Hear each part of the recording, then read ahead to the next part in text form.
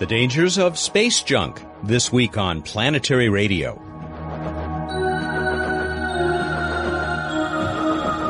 Hi everyone, welcome to Public Radio's travel show that takes you to the final frontier. I'm Matt Kaplan. As if there isn't already enough trash in Earth orbit, now there is growing concern about satellite destroying debris that could result from use of anti-satellite weapons. We'll talk about the problem with Michael Crapen, head of the Stimson Center's Space Security Project, along with a possible solution. Here's the news from around the solar system this week. Space Shuttle Discovery is still in the giant vehicle assembly building at the Kennedy Space Center. It should by now have been mated to its replacement external tank, making it almost ready to roll back out to the launch pad. NASA's given the go-ahead for the Phoenix mission to Mars. The long-armed lander will lift off in 2007, headed for the far north of the planet.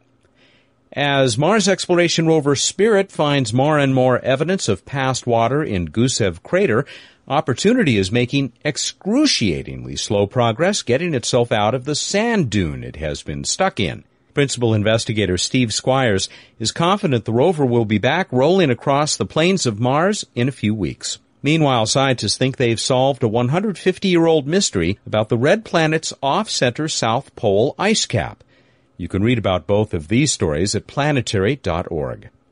Coming up, a status report on Cosmos 1, the solar sail, from project head Lou Friedman. Please also stay tuned for one of the silliest What's Up segments yet from Bruce Betts and yours truly. We're having fun now. Here's Emily.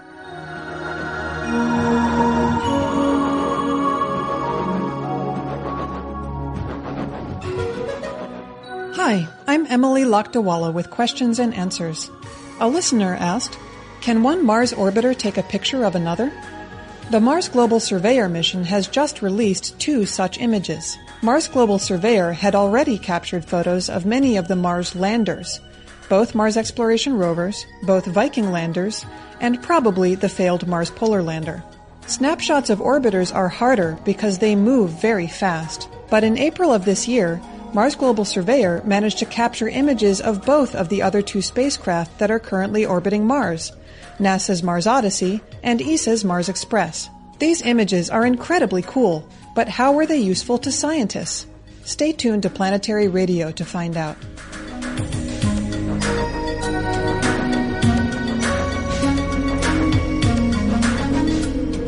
We know a lot of our listeners are wondering, following what's going on with the solar sail, probably visiting the website. If you're not, you may want to try that, planetary.org. There's a whole special section on the solar sail.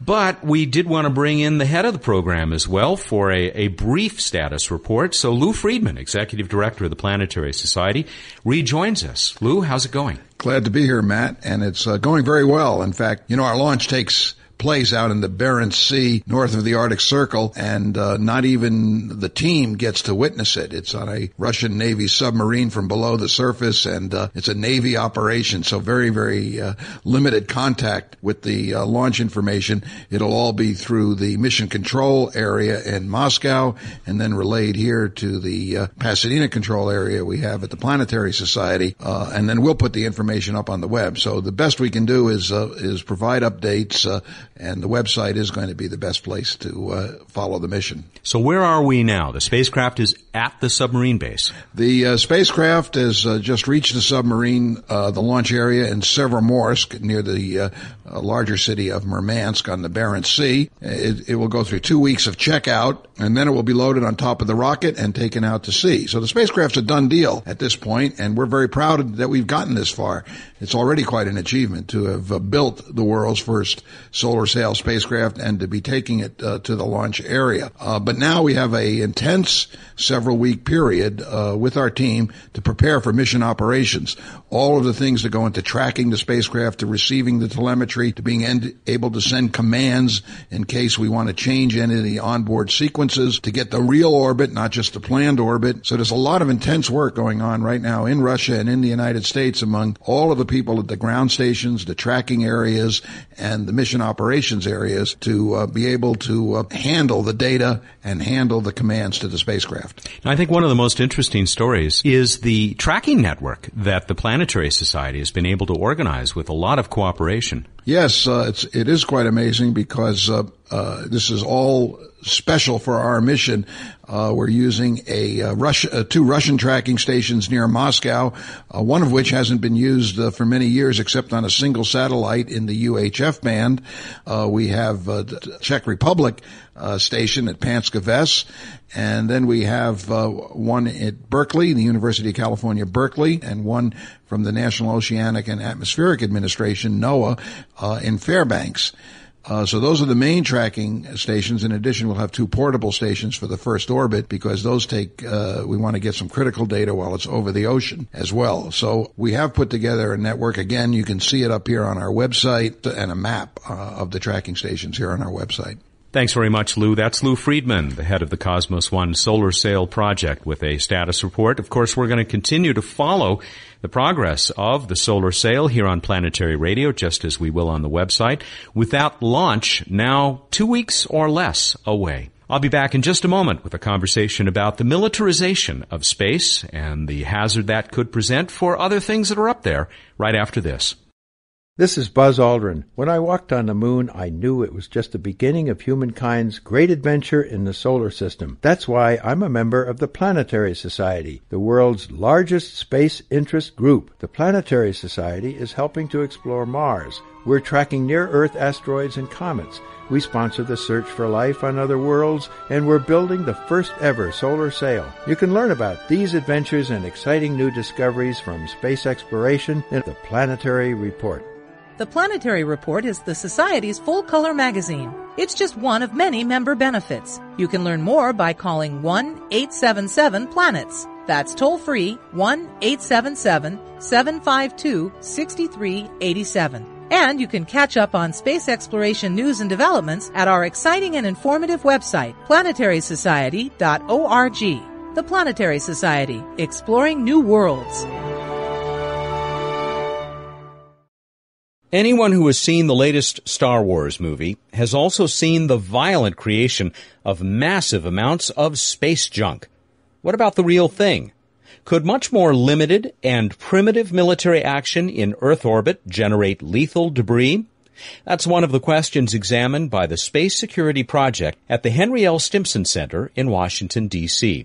Michael Crapen is co-founder and president emeritus of the center and director of this project.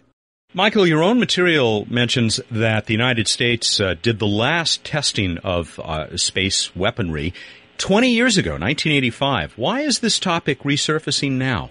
It's resurfacing for a number of reasons. The United States is now extraordinarily dependent on satellites, more so than ever before in our history, for our military, for commerce, and for civil society. So that's one reason. The second reason is that the Bush administration and the Pentagon have determined that the same national security policies that, in their view, serve the country's interests on the ground ought to be applied to space. And that means that you don't wait to be hit.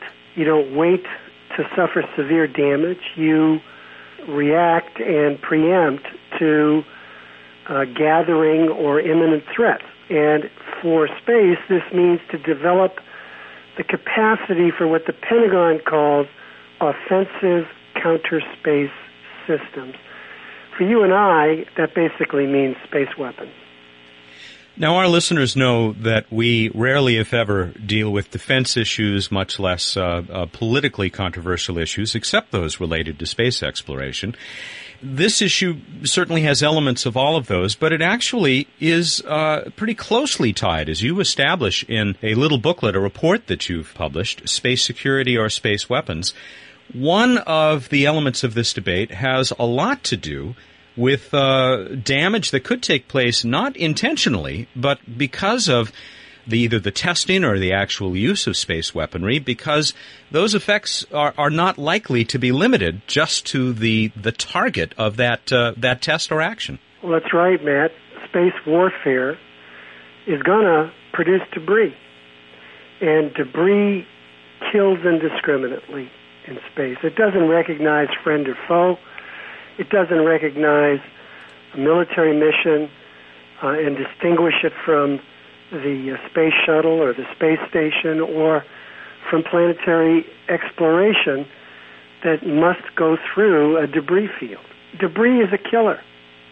And the Pentagon knows that, which is why the Pentagon has the preference of engaging in these activities, if need be, by using temporary or reversible effects, non-destructive effects, but it's awfully hard to dictate the rules of warfare in space just as it is on the ground. Your report mentions that while the United States may have a clear advantage in space, technological and otherwise, that creating these kinds of weapons, and maybe not weapons that are quite as targeted or, well, benign is the wrong word, but with the localized effects that the Pentagon may want, that other countries have the capability for building weapons, and they may not be so discriminating. Matt, all you need is a medium-range ballistic missile, so an extended-range Scud missile. The missiles that North Korea has been peddling around the world, for example, can get a country into space. And once there, you can throw out gravel, marbles. You don't need a very sophisticated device to do damage to space. Of course, if you use a nuclear weapon in low Earth orbit, you can kill or damage a whole lot. And we learned that because the United States, back in 1962, when we were still testing in the atmosphere, messed up, I think, every single satellite. There weren't many that were up there in 62. I think we killed or damaged 5 satellites inadvertently. It was a very big test. It was a test of over 1 megaton in the atmosphere. And we messed up our satellites. We messed up a British satellite. And I think, although Moscow's not talking about it, we messed up one of their satellites, too. And this was because of the infamous electromagnetic pulse that basically wipes out unprotected electronics? Satellites weren't meant to survive that kind of radiation and other weapons effects. Now, we are trying, and others presumably are trying, to do better at this, but there's just so much you can do. Looking at the level that is far less destructive than a nuclear weapon in space, but still, as you said, basically throwing up a handful of gravel or marbles, this is not just speculative. You have in this booklet available from the Stimson Center this pretty well-known photo of what a paint flake did to the space shuttle's windshield. Yeah. Well, your listeners can go to NASA's website. There's an orbital debris quarterly newsletter on this. The effects of debris in space against the shuttle are pretty well known. In one shuttle mission in '99, the Discovery landed with evidence of 64 impacts. Wow. 10 of those were caused by man-made debris. The shuttle's window panes need to be repeatedly replaced on these missions, and some tiles do as well because of debris hits. The International Space Station has to be moved on the average of once a year to avoid a debris hit. And the reason is pretty simple, because a marble-sized piece of debris in low Earth orbit is traveling at about 10 times the speed of a rifle bullet. So you can just imagine the kind of impact that would cause. In fact, we can all visualize this because we all have in our mind's eye that image of this of the shuttle that took a debris hit as it was launching. Yes. And of course, the effects of that were not felt immediately, but they sure were felt in a tragic way upon reentry. We're talking with Michael Crapo. He's the co-founder of the Henry L. Stimson Center in Washington, D.C., and is also the project director for something the Stimson Center calls the Space Security Project. Now, I know that the Stimson Center, your project, in addition to analyzing the challenge here, has also made some recommendations, including a code of conduct in space. Well, the old-fashioned way of doing this was for the nations of the world to gather in Geneva and spend a decade or so negotiating a lowest common denominator international convention. And I don't think this problem can wait that long. And in fact, many spacefaring nations are taking steps to mitigate the debris that's created just through natural space activities. And one part of our code of conduct is to standardize and globalize debris mitigation techniques, the best debris mitigation techniques, because there's already 3,500 tons of space debris up there. And it's increasing at a rate of about 150 tons per year.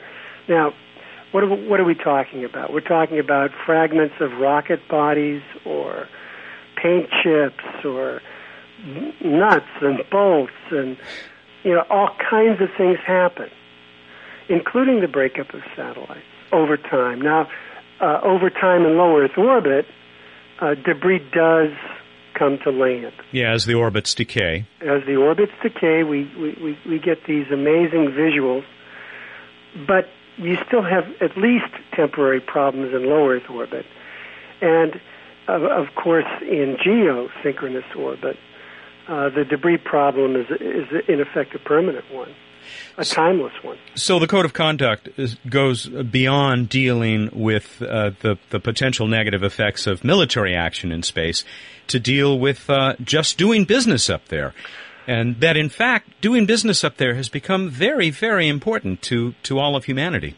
To ambulances that have GPS units that need to get to somebody in need as quickly as possible and get back to the hospital as quickly as possible, police cruisers, doctors with cell phones and pagers. I mean, financial transactions, getting gas at the pump. There are so many daily transactions that now depend on space. And our armed forces that are in harm's way, working under terrible conditions, without sufficient backup, absolutely require satellite help to protect themselves and to find their adversaries, and if need be, to target them with a minimum of collateral damage. So we're totally dependent on satellites. The military benefits of satellites are completely connected with the protection of all satellites. And so in our code of conduct, we don't distinguish between steps related to military use of space and civil or commercial uses of space. For example, if we want spacefaring nations to improve their standards to mitigate space debris, and on the other hand, we say it's okay to flight test and deploy space weapons, we have a fundamental contradiction on our hands. So it all ties together. Michael, we're out of time. Can you tell people where they can learn more about the Space Security Project? They can go to www.stimson,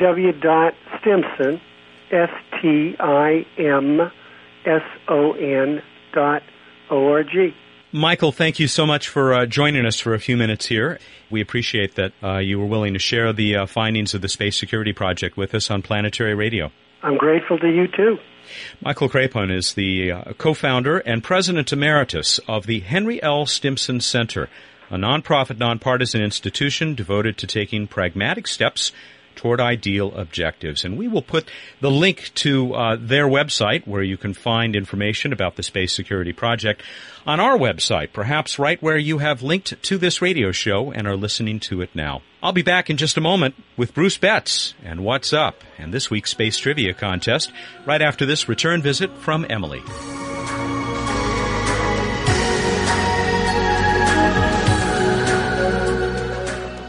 Emily Lakdawala back with Q&A. Mars Global Surveyor has snapped several pictures of Mars landers and now both of the other Mars orbiters. How are these pictures useful?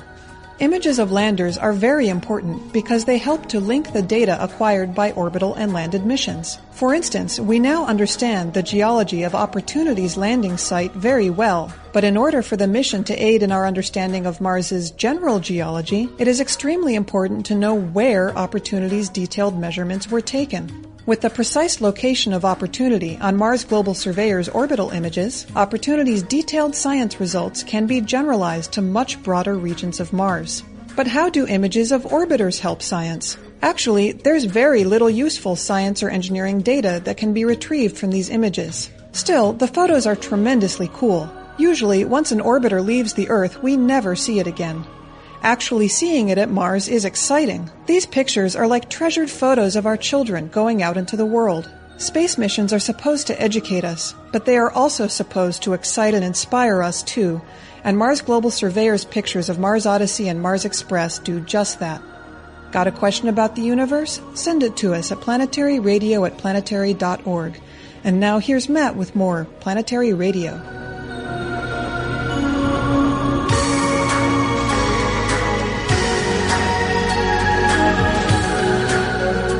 Time for What's Up on Planetary Radio. So, here's Bruce Betts, the Director of Projects for the Planetary Society, who will proceed to tell us what's up. Welcome. Hey, thank you.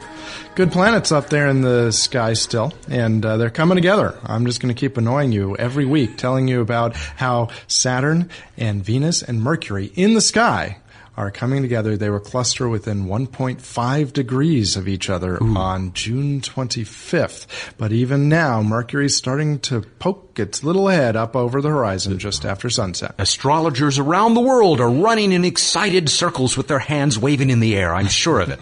Slamming into each other, falling down, and hurting themselves. I wish we had pictures. But back to astronomy. You can see Venus in the shortly after sunset. You can see all of these looking in the west, and Saturn is the highest at the moment, and the dimmest, but still looking like a bright star near Castor and Pollux.